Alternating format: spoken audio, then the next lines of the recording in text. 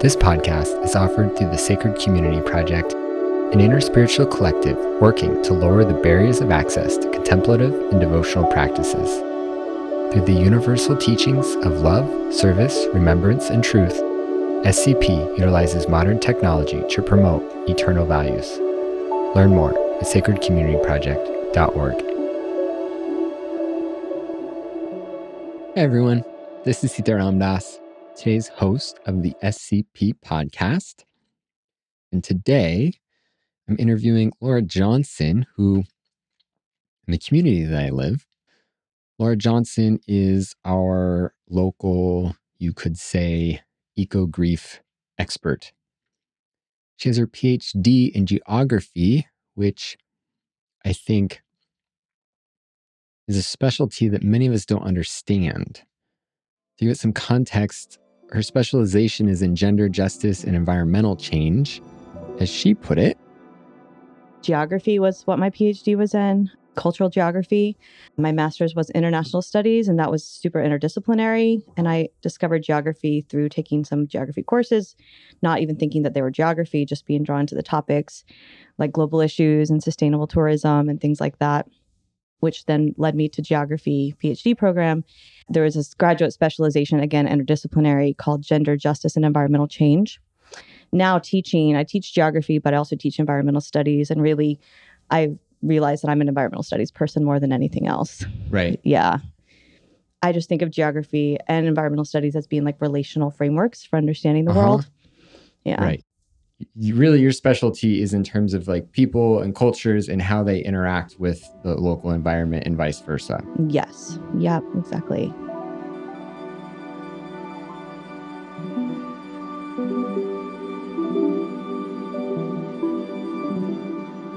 Besides being a lecturer at Cal Poly Humboldt, she's also a yoga and mindfulness teacher who places a special emphasis on trauma-informed and social justice practice. And she hosts a monthly eco-grief circle, which is actually what inspired me to reach out to her. Although Laura has been an active leader in our community for a long time, attending the eco-grief circle that she led was my first time experiencing her as a space holder. And I found it quite inspiring, really.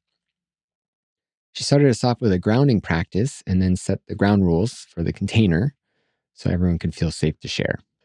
And then the space was opened up for people to express their deep grief and pain for the world. And people cried, people laughed, people found common shared experience. I know that I left feeling a little less alone because usually, grief is something that is a private experience for us. But grief for the world, especially, I've found there's not much of a social context to share that. If I'm being honest, this kind of grief is in the background of my daily life. And I believe it's in the backdrop for everyone else too. We just don't talk about it. We know that the world is suffering and that the collective choices we are making, that we've made in the past and that we are making right now, are causing this suffering. On top of that, we often feel helpless. We do not know what to do. And it feels ambiguous. It's like this background anxiety that permeates everything. And how many of us have had the experience of sharing our deepest pain only to have someone say to us, yeah, but great things are happening too, or you just think too much, or be here now, right? So we learn to keep it private, and that makes us feel alone in it. And because this is often a subtle thing, right? Like, I don't feel crippling anxiety while shopping at the grocery store. It's more like this little whisper when I look at the plastic wrapping that knows harm is caused in this purchase. And I feel it. I feel a tinge of that pain in my body, in my being. And then it passes. The grocery clerk asks me how I'm doing, and I say, good. And that's not a lie. But I could also say, I just had a moment of guilt for buying some of the things on my grocery list. but I don't say that, right? So I say all of this to give some context because being in a space where we can openly talk about the pain we feel in our hearts, in our thoughts, in our bodies, the pain we feel for the world, for collective trauma, systemic oppression, environmental destruction. It wasn't dreary or depressing to be in that space. It didn't feel heavy. It felt cathartic. It was a release. And I experienced true, deep, authentic community connection. I felt less alone, and I could see the lightness on other people's faces too. When we left, there was this feeling of freedom. I shared about one of those little moments, like the plastic wrap at the grocery store. But what I shared about was the tinge of guilt that I feel every time when I start my car. Someone else turned to me so spontaneously and exclaimed, "Me too."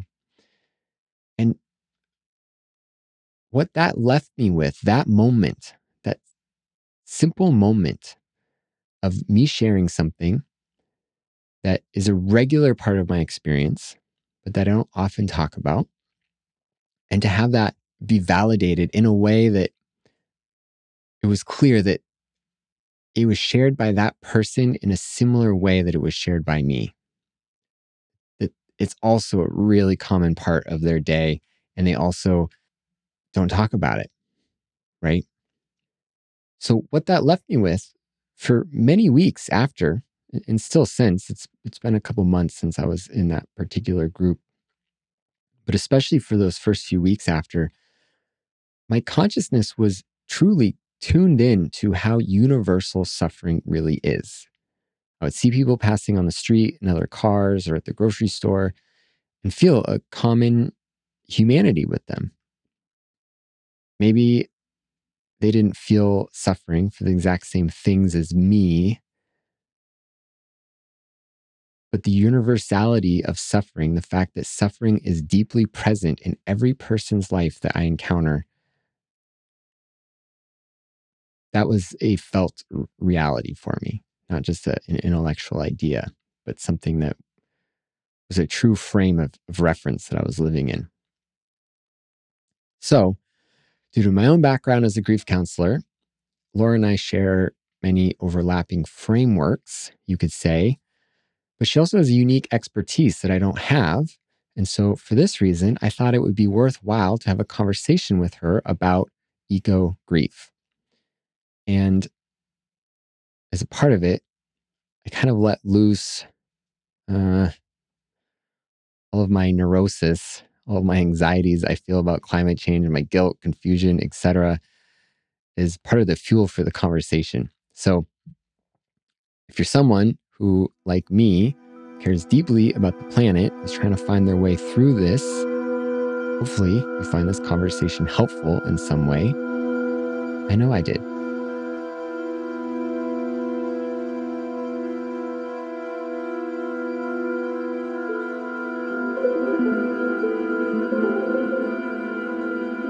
So, with that background, because you also have this background in grief and yoga, where do both of those fit into that picture? I went to college. My undergrad degree was in journalism. Okay. And I graduated in 2008. And graduating my senior year, I realized I was about to graduate college without having gotten a framework for which to really understand the world and what was happening in it. And I had done some traveling and started to have all these questions forming in my mind. And so at the very end of my senior year of college, I applied for a graduate program, master's program in international studies, which was interdisciplinary, and then got accepted. But by that point, I had planned to go up to New York and do an internship in publishing. And I was like, oh, I'm done with school. I'm tired of school. Let me go. Let me work. I did this internship in New York, and then I went and did almost a year corporate job in DC, working for a government consulting company, which was completely random. So I found myself like in this corporate 9 to 5 job, and I felt so trapped. And I was just immensely unhappy and really disillusioned. And simultaneously, like one of the only things I liked doing at my job was I got the newspaper and I would sit there and read that and drink my coffee or my tea in the morning. And again, just realizing like, wow, there is just these vast social issues over here on the one hand and environmental issues over here on the other hand.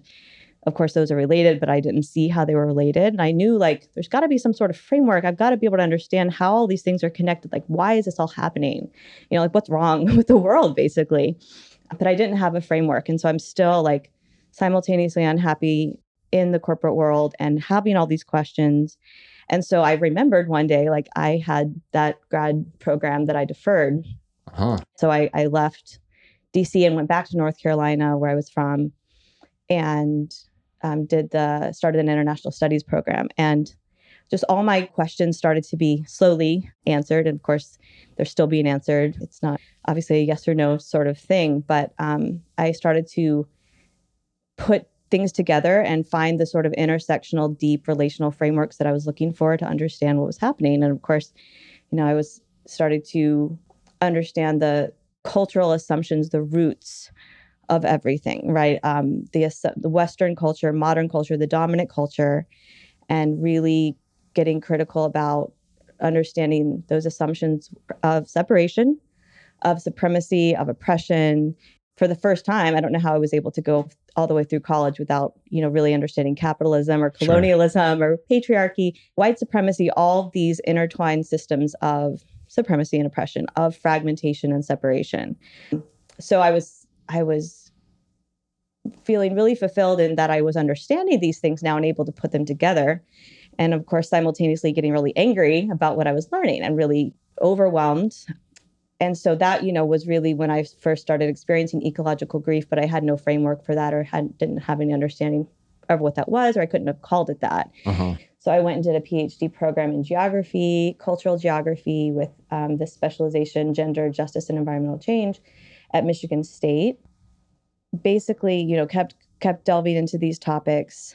I did research in places like Ghana and West Africa. At the same time, I started to find more of a Buddhist framework. So I started primarily reading Pema Chodron as like someone I still return to over and over again, but that she was like my entry point. So I'm simultaneously sort of uncovering all of the stories, the false stories that, are shaping the world. And then I start doing sort of this mindfulness self-study and seeing the stories that are shaping, my own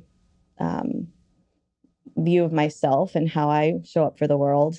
And both are really blowing my mind, right?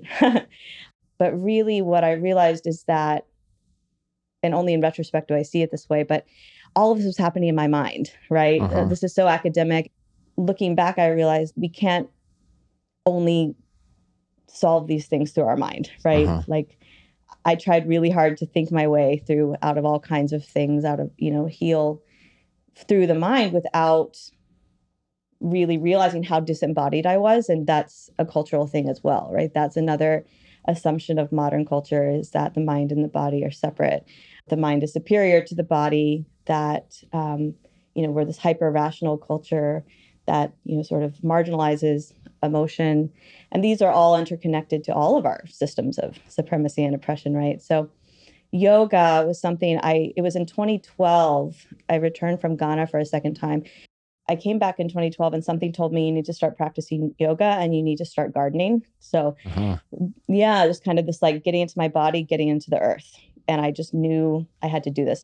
Then I moved down to Humboldt 2016. And the next year I did my yoga teacher training at Om Shala here in Arcata.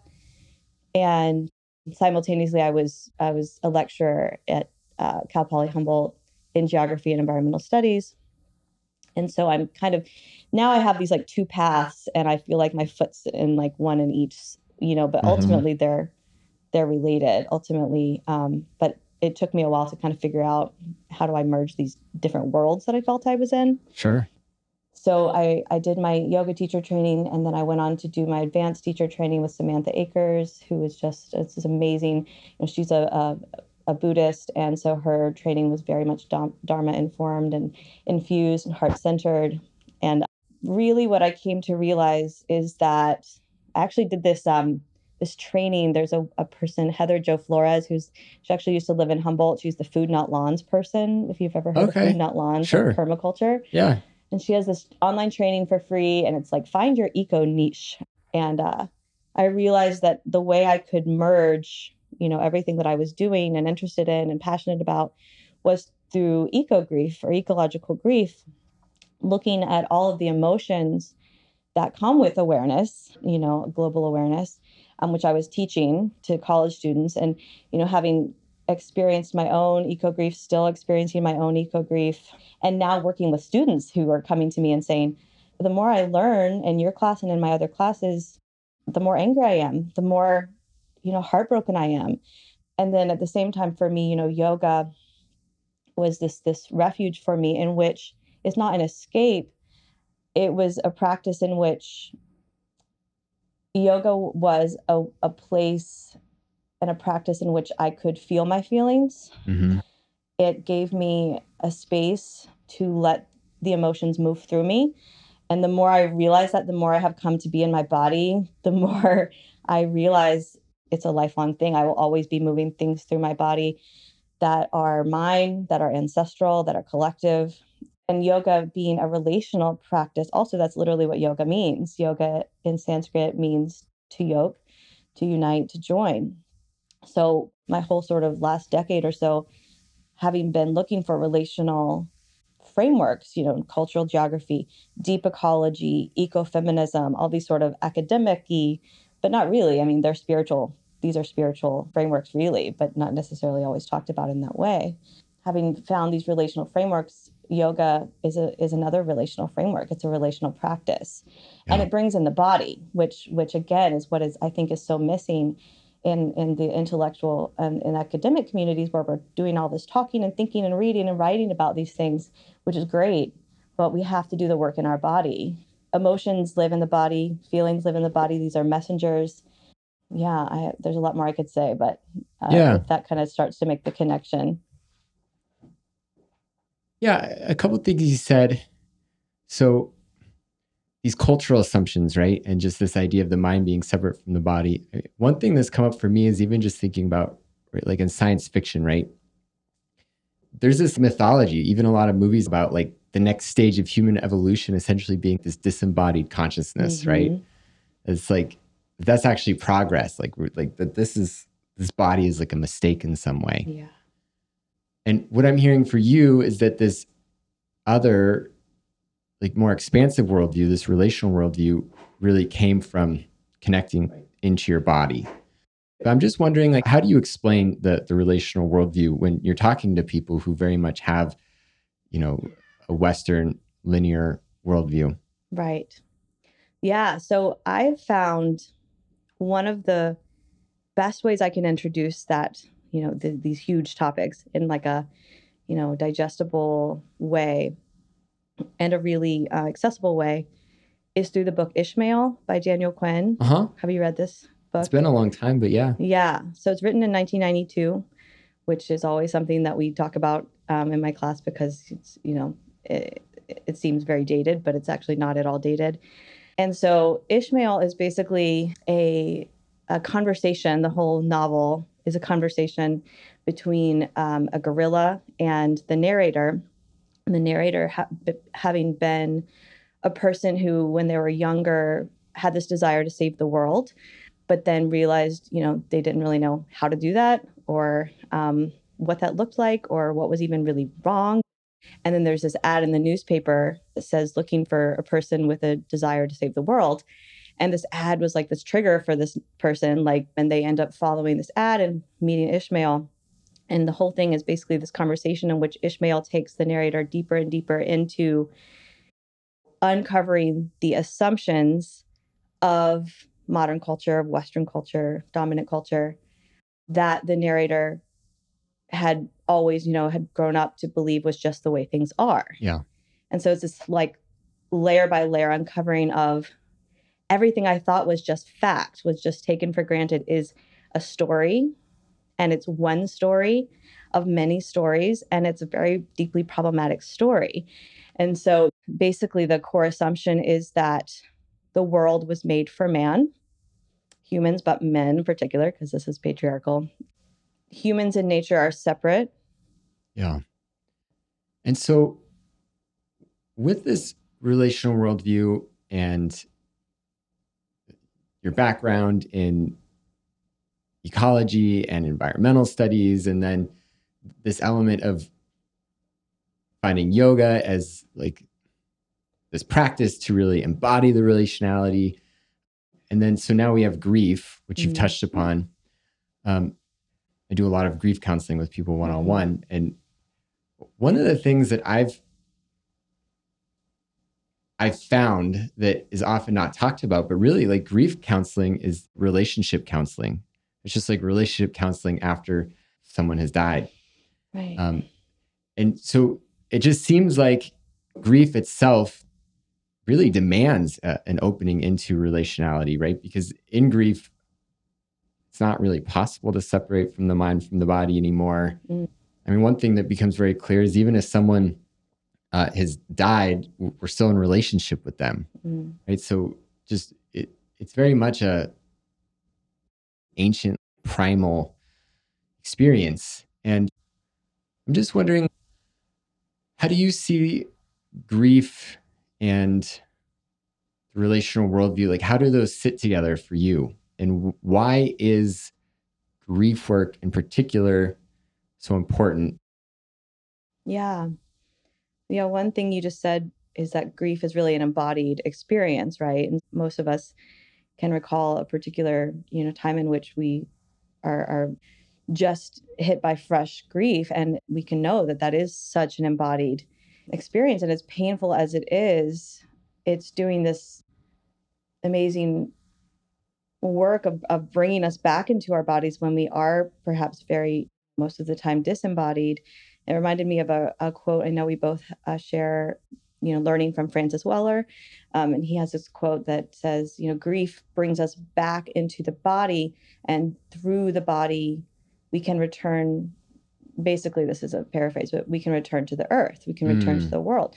And I think, kind of a side note, but that is one of the most important points to me, is that we can be environmental studies students or whatever, we can be activists, we can already care about the world and want to make change, but if we're not in our bodies, if we're living in our minds, then we can't feel the earth. Like Thomas Hubel, a collective trauma person, says that. He's like, if we're not in our bodies, we can't feel the earth. And if we can't feel the earth, right, if we aren't connected to the earth, then the work that we want to do to make environmental social change is never going to be the depth, get to the radical roots, if we aren't literally connected to the earth.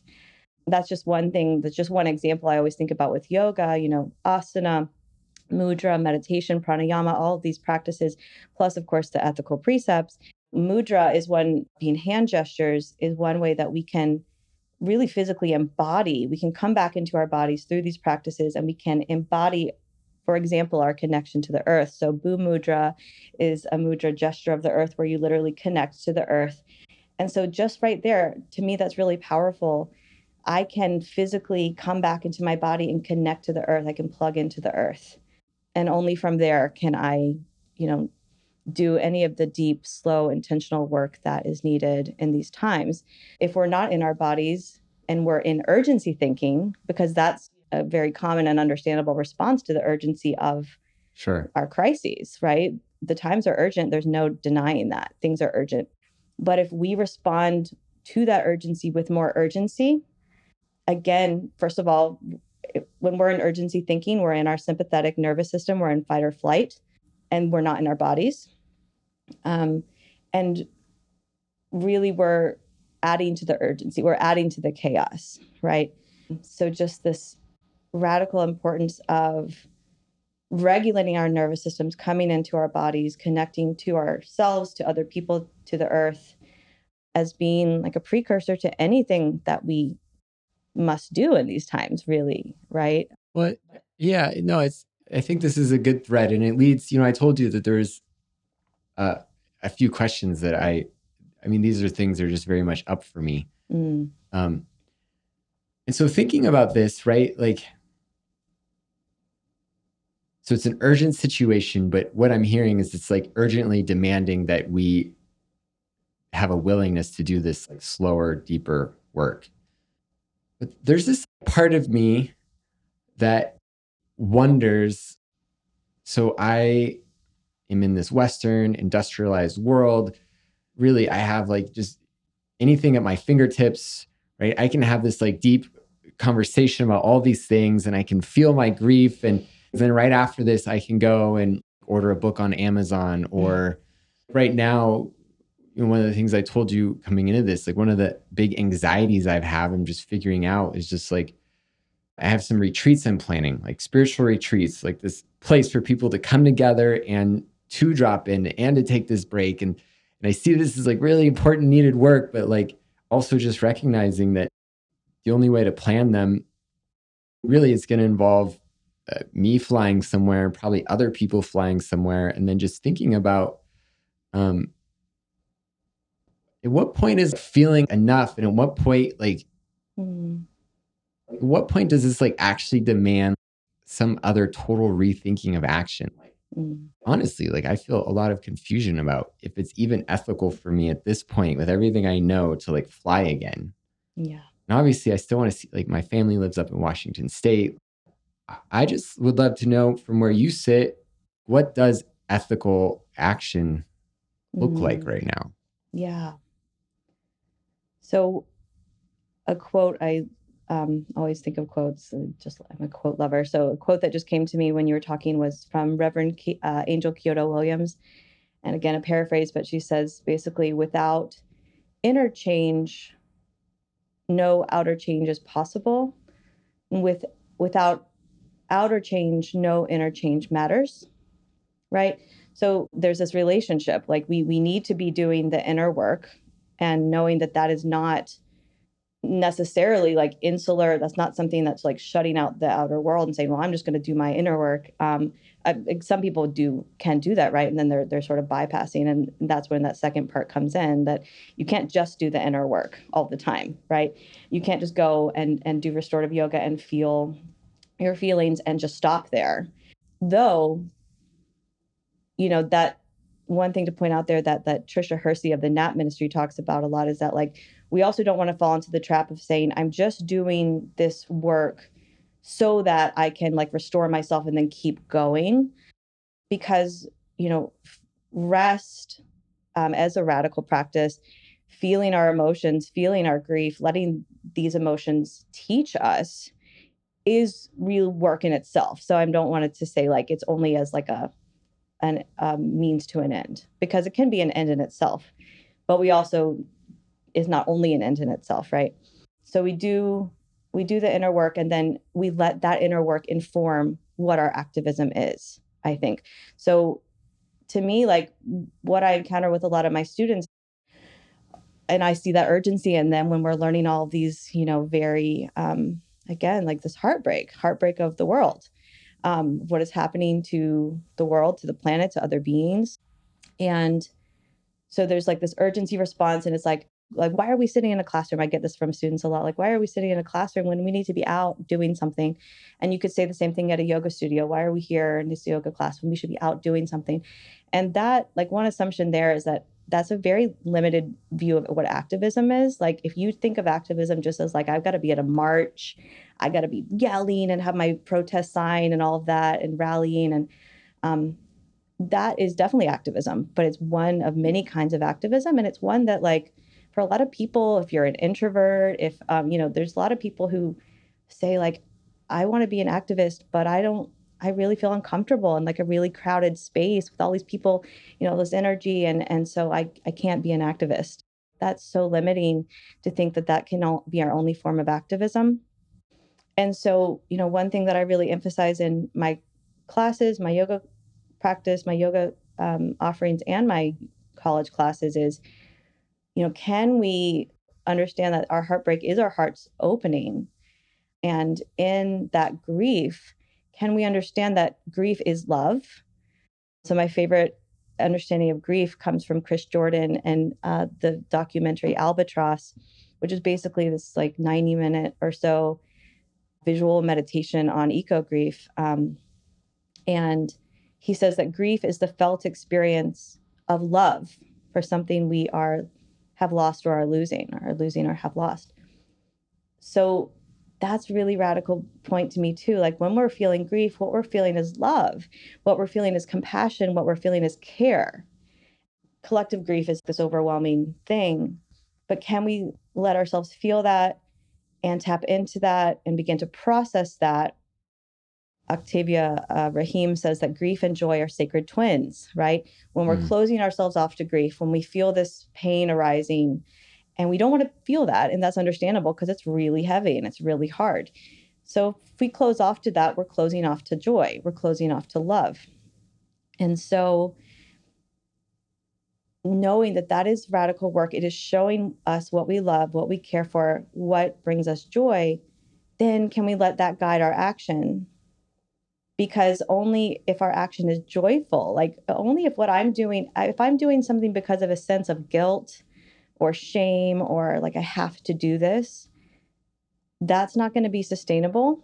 That's just, it's just not. People are going to burn out, or they are just going to they're just going to stop because really in order for real radical resilience, we have to be acting from a place of love and joy.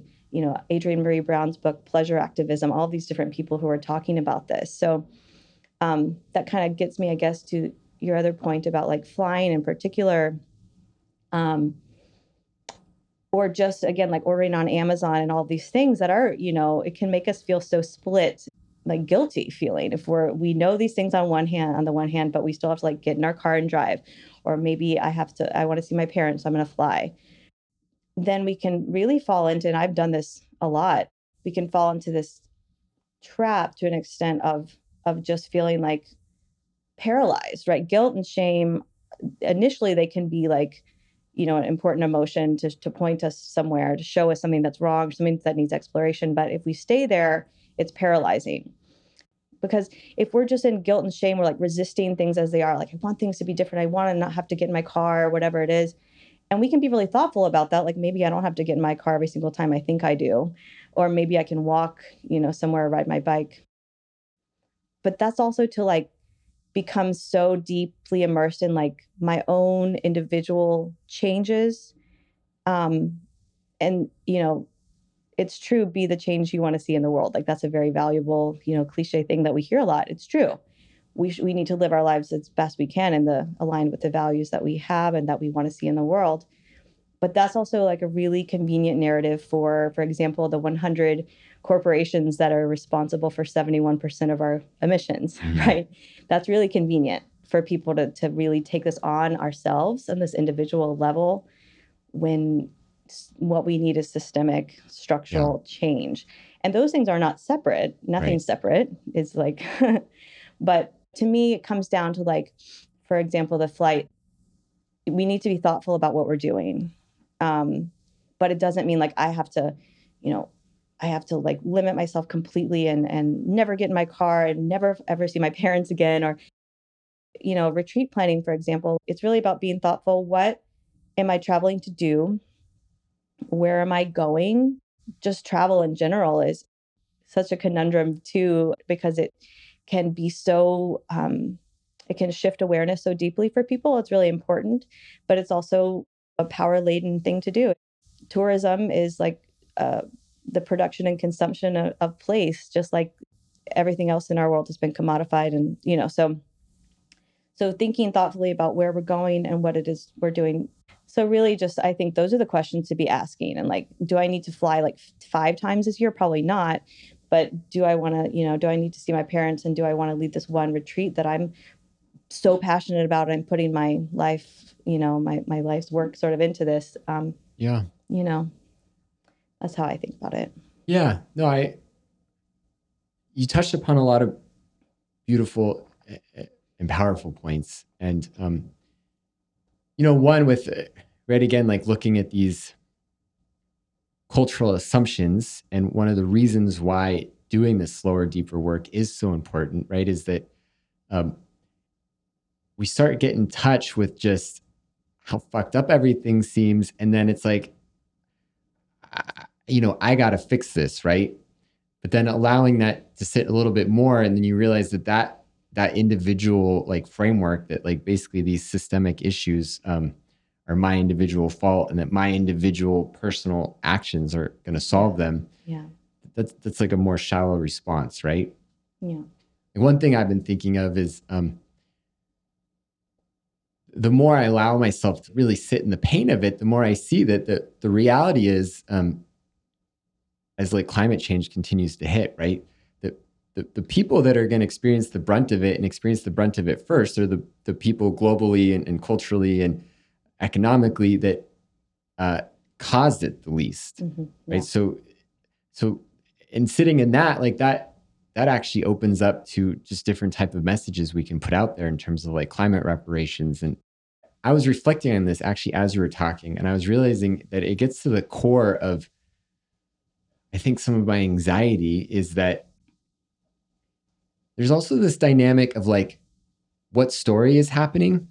So I work a lot with people either experiencing death, family systems experiencing death, or people just after. And one of the things that's so confusing about the dying process is that it's not often so clear. It's not just like cut and dry, like this person's dying, right? Because the way our medical system's set up, there's often always a chance. And do you have this surgery or this treatment done if there's a 10% chance, like it's often not as clear as a doctor being able to tell you they're going to die, they need to go on hospice, right? It feels like there's choice. Because of that, when someone does die, it often prevents people from having a longer amount of time to have been able to be in that dying process with someone, right? But when you're in it, like you don't know it because it's not clear. And I think that's one of the things that's confusing for me, is not being a scientist or a climate scientist. Sometimes I hear conflicting messages, right? Like sometimes there's like radical people out there that just say like, we just have to shut everything down right now. Like like this is it. And then there's other people that are like, yeah, there's a certain amount of flights that isn't sustainable, and we should be looking at our carbon footprint. And yeah. and then this other element of like, in terms of guiding my actions, right? Like, is something right now really dying out, and that it's important that we're building the skills and things so that we can help in a rebuilding? Or is there something that can be saved? Is this really the time to fight for something? And my predominant sense when I hear these different narratives is just confusion. Like I don't know. And that often makes it difficult to determine right action. What do you have to say about that? Yeah. So, I guess in one of these sort of conflicting narratives you're hearing, or that I'm hearing, that we're all hearing, I guess, would one of them be like, I guess, the more hopeful narrative, in that, like, oh, things are really bad, but there's still, you're always still hearing like, we have this much time left, now this much time left, now this percentage, whatever. And of course that's getting smaller and smaller, but you still keep hearing that. And then there's like, kind of related to that, you hear like the kind of the techno hopeful narrative that like we can basically solve all of this if we just techno fix our way out of it, right? We don't necessarily have to change the deep roots, the systems themselves, but we have to like change, we have to move toward renewable energy, for example. And that's a good example maybe in the complexity of it, because yes, we need to be moving toward renewable energy. We need to be moving away from fossil fuels, obviously, like as fast as we can. But I think it's Wendell Berry who has, in one of his books, he says something like, we could wake up tomorrow and we have solar panels on every house and, wind energy and all this thing. We've completely converted to renewable energy. But if we haven't changed our systems, like if we haven't moved away from capitalism, right? If we're still trying to do capitalism with renewable energy, we might buy ourselves some more time, but we're still going to end up in the same place. Because again, that's not getting to the roots. And the roots being our relationship with how we see ourselves in the world. Capitalism says that the world is not alive, like the world is something that can be put into production. And so it's just going to buy us more time, but the system is just still going to keep doing that, right? It's still going to keep putting the world into production for profit. It's still going to keep putting, our bodies into production for profit. So I think we need to be moving toward renewable energy. Simultaneously, we need to be getting to the deep roots, never losing sight of those deep roots. Like, we can't just do Band-Aid approaches. And that's why, to me, interdisciplinary, anything I do needs to be interdisciplinary. Any of us do need to be interdisciplinary, because if we're putting ourselves in these silos, so oftentimes what, these silos are doing, these departments or whatever it is, are Band-Aid fixes. So if we don't have the big picture, if we're not having dialogue, and if we're not always returning to those cultural assumptions and understanding that that's a story and that we have to rewrite the story, then it's not going to be the depth of work that we need. Something just came to me. It's really hard for people to imagine moving away from capitalism, moving away from these systems.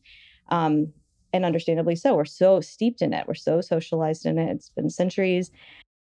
And another book that I love teaching in one of my courses is called A History of the World in 7 Cheap Things by Raj Patel and Jason Moore. And it sort of breaks down, looks at how capitalism has cheapened everything. It's cheapened lives, it's cheapened nature, it's cheapened work, it's cheapened food. And one quote that they have that always comes up is that they say is that people can imagine the end of the world before they can imagine the end of capitalism. Mm. And I think that's so true. We just look at like you mentioned science fiction earlier, and so much of our like pop culture or television shows, whatever it might be, are around like apocalyptic narratives, like the end of the world.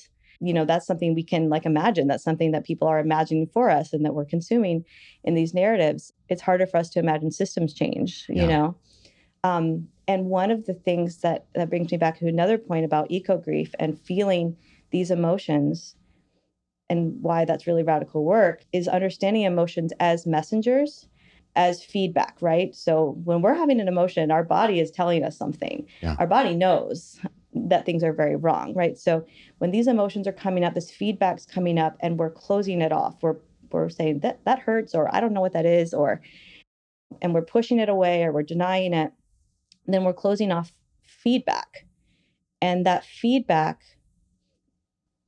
we're then closing off to like our ability to even start to reimagine, and we're closing off to our innate creativity and radical imagination that we all have. So that's another thing. Like, we're all innately compassionate beings, and that's not what the dominant culture tells us. The dominant culture tells us that all of this is happening because of human nature, that humans are greedy, that we're self-interested, and we're just going to destroy the world. Like, I mean, I heard that growing up all the time.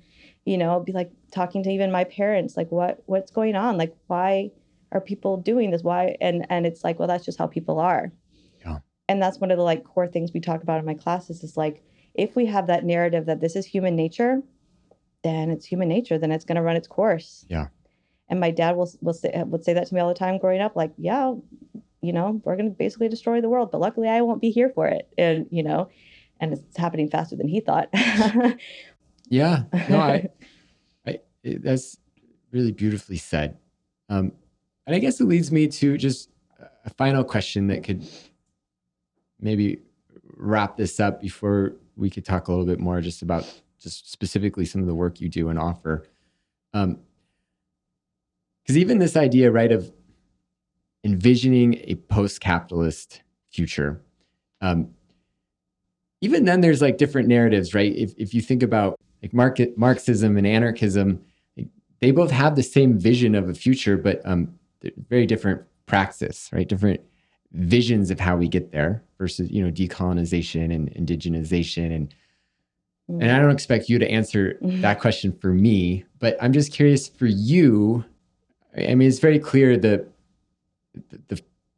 framework that you see, the way that your imagination is working for envisioning this future.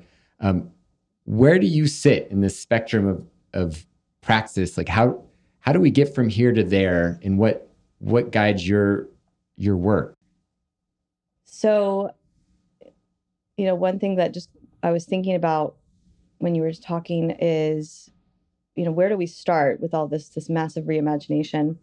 I have in one of my classes, I've had people at the end of the semester write like a post-capitalist manifesto, and they actually start to imagine like what are the values that we need to bring into this post-capitalist world. And it's really beautiful. I gathered all of the pieces up together and formed it into one like big manifesto and published that online somewhere. It's still out there. But so connecting with other people and like having these conversations, doing this work, this like unlearning, relearning work, which is a constant, process. I'm still doing it. We're all going to still be doing it forever, right? That's one thing too. Like a side note is taking the long view here, which is hard to do when, again, everything's so urgent. Yeah. Because I used to always kind of get myself into that, like, again, like even knowing in an intellectual way all the stuff I'm talking about, it's still like I'm so destination oriented and I'm looking for the change right away. And like I wish we would have that change right away. I wish we'd wake up and the world would be different tomorrow, but Yeah. it's going to be a lifetime's work and beyond that. And like you said, I remember you said in the eco grief circle, like it's just a given that there's going to be suffering. There is already suffering. There has been suffering. It's going to continue. So we're going to have to keep processing that, we're going to have to keep processing that and knowing that that's the world we're going to live in. But still, not losing sight of reimagining, doing the work to reimagine and to put that reimagination into the world. And so one thing, just kind of as a geographer, I think about a lot about place and landscape and how like we can read the values of a dominant culture, for example, in our landscape. Just as a random example, as the lawn, the green monoculture, perfect lawn in Americans, kind of like equivalent with the American dream. You get the perfect house and you have the perfect green grass. Of course, what does it take to get that green grass? It's the killing of biodiversity. It's spraying chemicals, toxic chemicals on the earth. It's killing all the insects and the plants and the animals. It's kind of like a microcosm of our larger problems.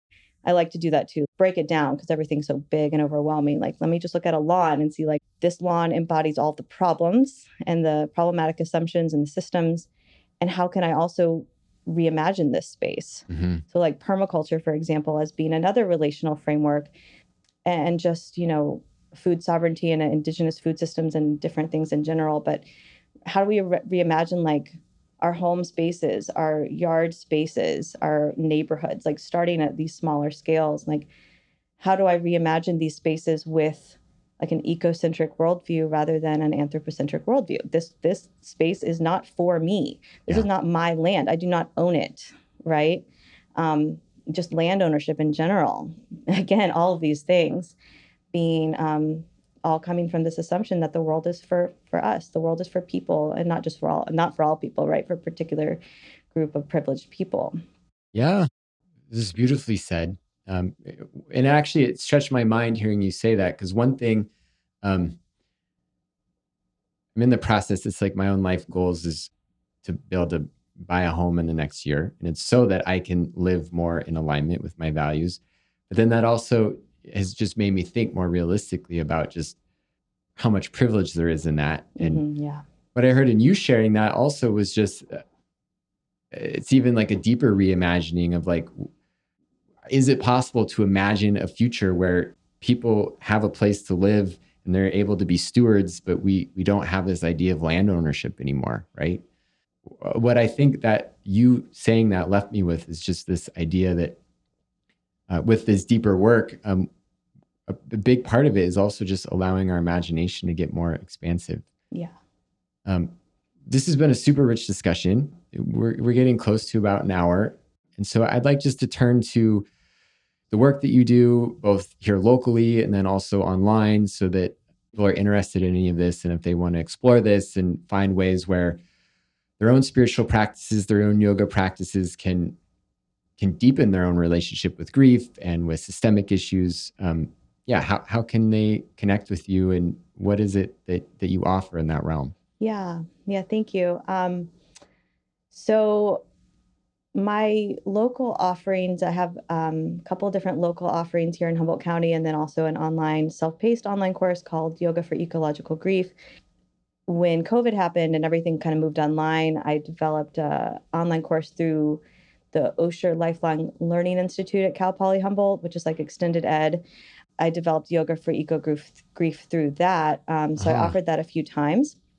And then I decided I wanted to make that an online course accessible to anyone, self-paced, asynchronous course. There's lectures in which I get into all of this, like talking about grief and then eco grief and then yoga and as a relational, somatic, embodied practice and framework and how all this connects. There are actual guided yoga classes that are yin and restoratives, meaning slow again. So, like allowing us to embody slowness mhm. and a rest as these radical practices, being closer to the earth.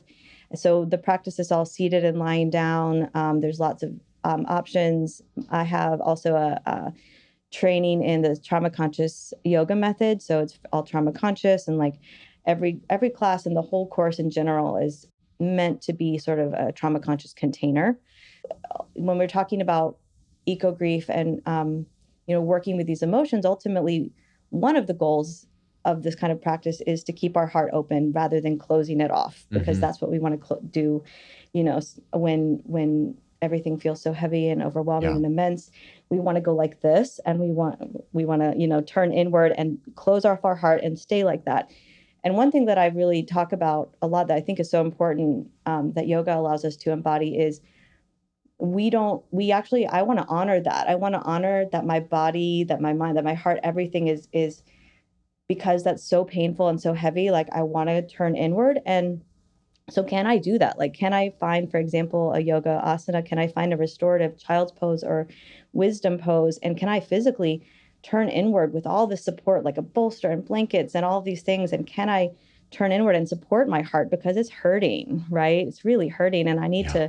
to turn in and offer it nourishment and realize that there's a ground beneath me, right? When we're overwhelmed, we feel groundless. And so that's kind of what the idea of each trauma conscious container is that we always, all this work has to come from a grounded place. Like we have to first regulate our nervous systems, get into our bodies, feel safe. Because if ultimately our goal is to move from contraction to expansion, to keeping our hearts open, to doing the extroverted work, to doing the work in the world, um, then we have to start by honoring that contraction, because everything is always contracting and expanding. I've been in too many yoga classes where you jump into like a faster paced yoga class and the teacher's just like, open the heart right from the start. It's like, open the heart. And if I'm grieving, or if I am, experiencing PTSD or whatever it might be, which so many of us are, it doesn't feel safe to just open my heart. That's so vulnerable, Yeah. right? To get into a heart opening pose. Um, that's just something that's so important to me in my restorative, personal, private offerings with people, and this course and just anything in general, everything in general. I try to always embody cycles. Like we're always contracting and expanding. We don't just need to live in an expanded place all the time. We Right. can't just have our hearts open all the time. We don't want to just watch the news all the time. We don't want to be like, I can't close off to this, so I'm just going to constantly watch the news. And people feel guilty. That's another thing people feel guilty about is like I have to be tuned in all the time, because if I Mm, don't, then I'm like shutting it out. And I think you've got to have a balance. right. Everything's about titration, moving toward the work and away from the work, to honor yourself and to take care of yourself, too, to not burn out. So there's Yoga for Eco Grief online course, and then just in 2021, I I found a little healing space, private space in Old Town Eureka. And so I'm calling it a restful space. And that is sort of the umbrella in which I'm putting my private restorative offerings with folks, all with the intention of balance, of grounding, of regulation, nervous system regulation really being key. But and then I've been offering these yoga or these community rest and eco grief circles also, which is what you mentioned before. Yeah. So those are monthly offerings at Om Shala Yoga, and putting community rest and eco grief together, inviting people to come in and share in this super vulnerable way. Yeah. Um, Again, I have to create a container in which people can feel safe enough to do that. And restorative yoga is a way that I can do that. So, kind of intertwining restorative yoga, breathe through that and feel through that together, because grief was never meant to be a private thing. Right. it's so much a private thing in our culture, the Yeah. dominant culture. So just grieving together, coming together and feeling and sharing is radical work too. And I think it's so important. So yeah, those are my three offerings. And you can go to arestfulspace.com or on Instagram as a restful space, and I can share links with you and for anyone who's interested in looking into that. Absolutely. Yeah. I'm just really grateful that you came to talk with me, and this has been really fun. Yeah, thank you so much. I'm really grateful too for the invitation and for all the work that you do also. Awesome.